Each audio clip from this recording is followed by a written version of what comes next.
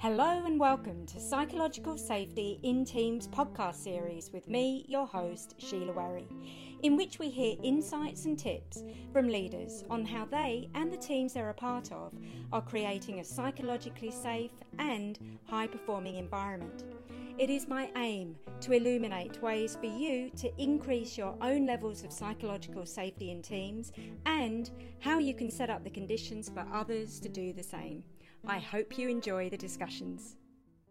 Hello and welcome. I am delighted to have with me today Leah Deploy, who is the current Director of Health, Wellbeing and Inclusion at La Trobe University in Melbourne. She has been a qualified social worker for 28 years and has worked in a number of areas, including child protection, high-risk out-of-home care, sexual assault counselling, acute trauma, hospital social work, corporate legal sector and higher education, and has held a number of leadership roles across these sectors. Leah, welcome to the podcast. Thank you so much, Sheila, for having me today. It's really great to be here. And Leah, the focus for today, or the focus of Series 3, is very much around how to build psychological safety with key stakeholders, whether those stakeholders are internal or external. So I'd love to start there and ask you, is that an area that you intentionally focus on as you go about your work? Yeah, absolutely. I think the essence really of working with stakeholders, whether they be internal or external to your organization, is really about like fostering those relationships and connection. So definitely, I absolutely think about that when I'm thinking about stakeholder relationships. And I think you can't build those connections without thinking about psychological safety. And is there anything in particular as you do intentionally go about that? Why would you think that that is important? I think it's really critical, regardless of what industry you might work in, but particularly for the work that I do is obviously around providing services to our staff and students, so our stakeholders across the organisation. So it's absolutely critical for me to be able to think about what role does my division play in the organisation in terms of what are we offering, what are we providing to our stakeholders. And so I think that for me, there's a couple of considerations that I need to think about. So I think it's around looking at who are the stakeholders and what are my vision providing? What do we provide to them? What services are we providing to them? And that is direct support services to our staff and students to increase their health and wellbeing. So of course, building trust and safety in terms of the service delivery is absolutely critical. You know, we want our staff to know that we have we provide really high quality, innovative, evidence-based services, but they actually need to know that we provide a service where they can feel safe, that it's a safe space for them to come to, then they can trust us. We also work with lots of different groups throughout the organisation that are from quite vulnerable populations, for example, our Indigenous students and staff and students from a refugee background or LGBTIQA+. So it's really, really critical that we intentionally think about safety in terms of our services that we're delivering to students in particular. And I think for me, it's really important that I think about how do I engage with our stakeholders around our service delivery and seek their feedback. We intentionally sort of work at partnering with our staff and students around co-designing of our services. So we're making sure that we're providing the services that they need, not the service we think they need, and that we're seeking their feedback all of the time around how accessible is our service and are we meeting their needs. So I think that that's really, really important. I think it's also important for me when I'm thinking about stakeholders is also thinking about how our area is contributing to the strategic priorities of the organisation. Our area is really having an impact on staff, health, wellbeing, their retention and their success in education and employment, which is directly linked back to the organisational strategic priority. So for my area to meet those priorities of the organisation, I can't do that without engaging with my stakeholders and having positive and strong relationships with them. And I think the other consideration for me, so there's two elements of stakeholder management for me in the space that I work in the university, is that service delivery. So we're providing a direct service, just one-on-one support to students and staff. But we also have a role around capacity building in the organisation. And we do this by really trying to position ourselves as being that centre of excellence around health, wellbeing and inclusion in the university, and look at how we're building capacity, both through the services that we offer to staff, but also around providing sort of expert advice and secondary consultation and training and development.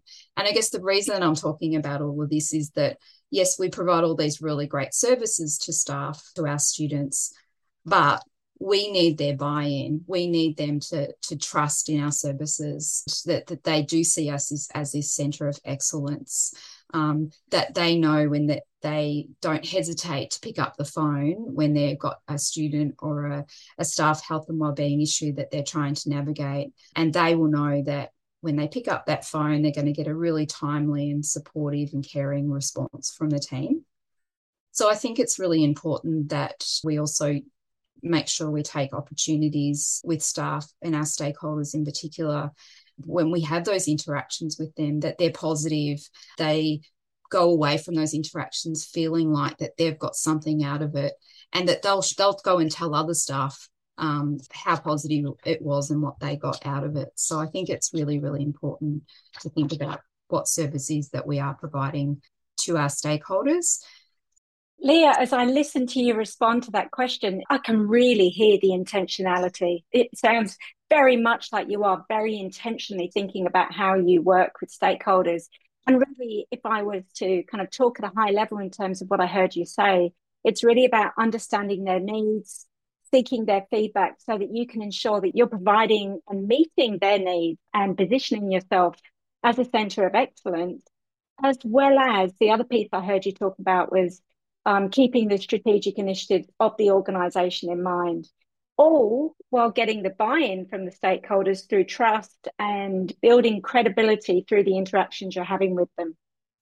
Absolutely. Yeah. And that's so important. And I think for me, in doing all of that, the key thing that I really hold closely and think about in all of my interactions with stakeholders is that authenticity piece. So all of this is really about building relationships. And for me, it's about ensuring that in all of my encounters, and it doesn't matter who it's with, it could be with the VC or it could be with, someone that's working on our phone lines. But I think it's really important that I think about bringing my authentic self to every interaction that I have. And of course, you need to adjust that depending upon your audience and whether you're meeting with a student or a staff member.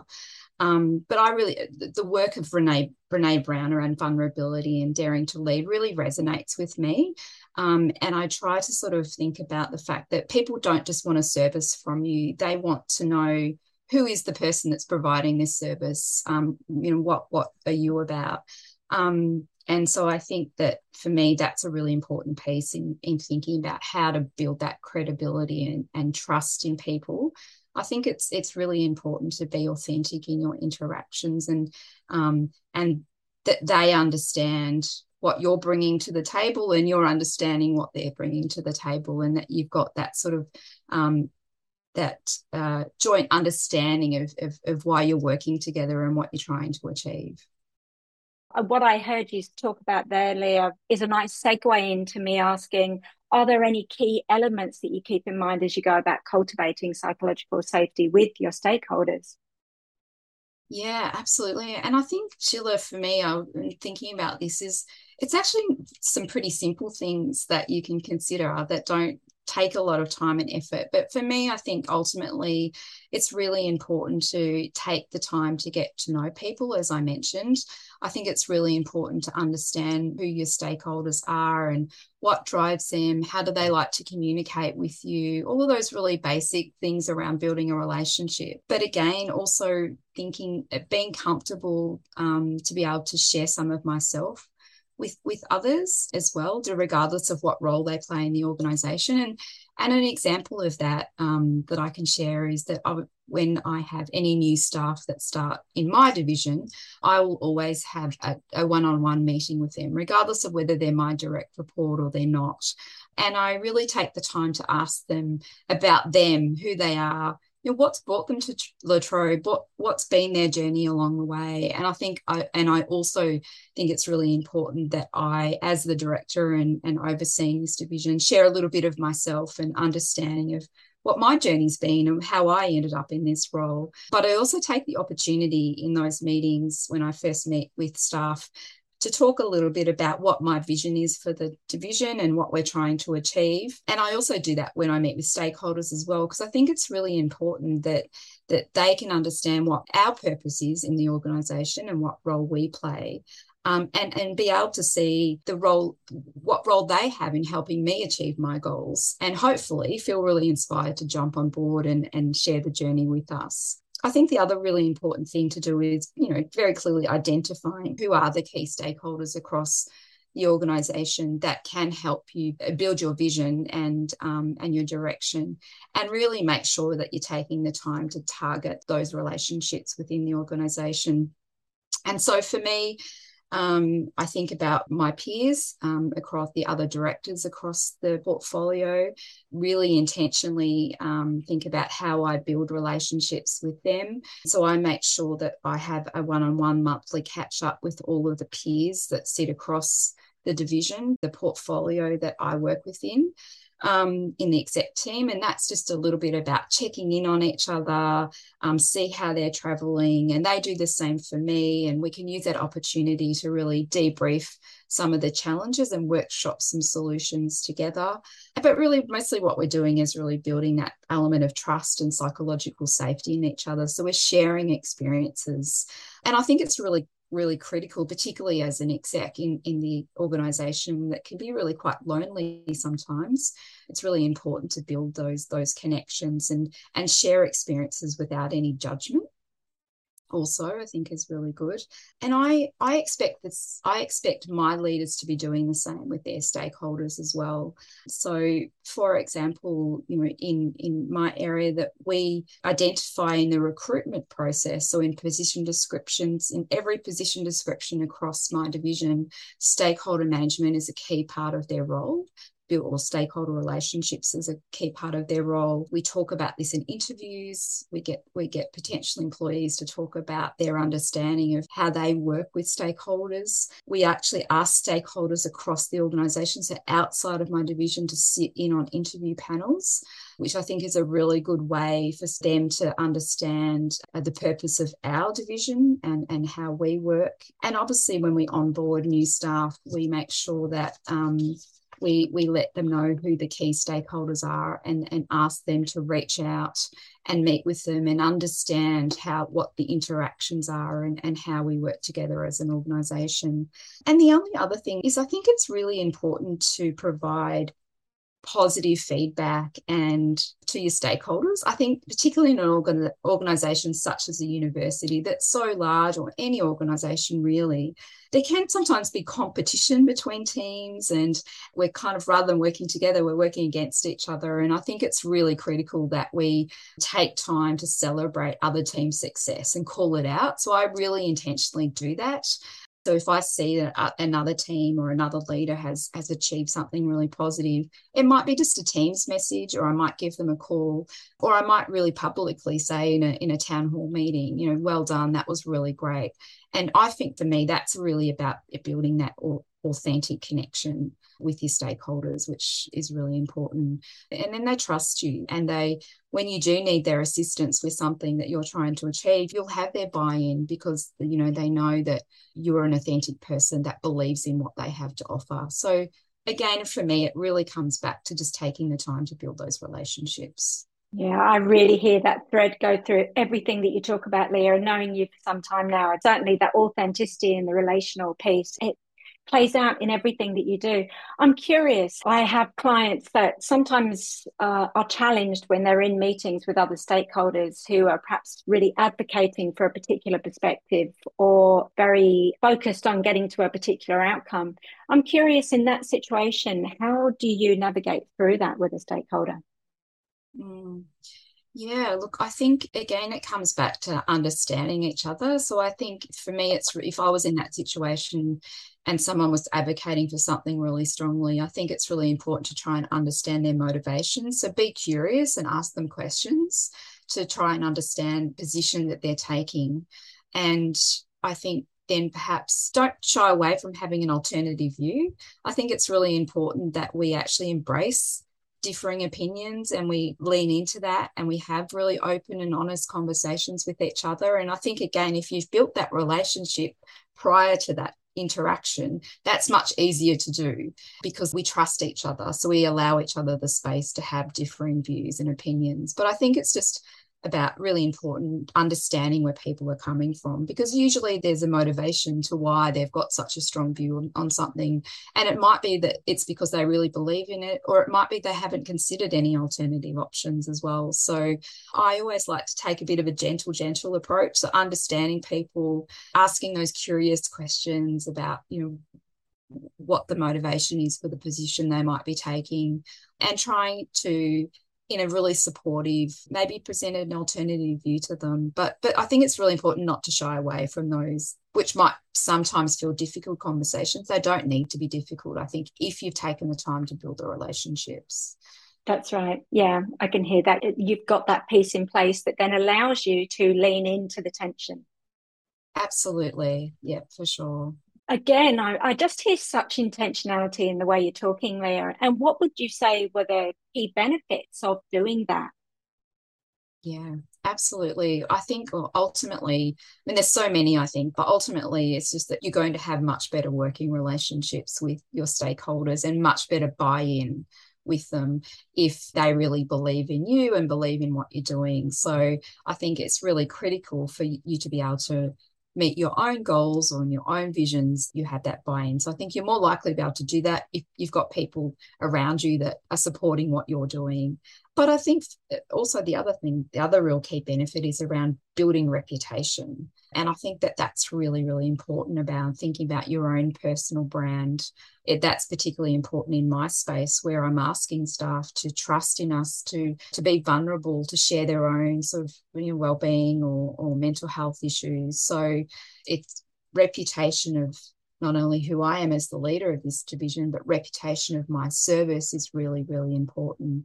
So I think building your stakeholder relationships is also building your brand as a professional, as an individual, but also as your team and the service that you've got to offer. But I think there's also some really personal benefits around connection and support. I have multiple people in the organisation outside of my team that are my go-to people when I need just a chat or a coffee, or I just need to say I'm having a really hard day. I've got a lot of people now over the past sort of work this organisation for 6 years. I've kind of built this little support network where I can reach out to those people when I need to. So I think there's so many personal benefits around connection.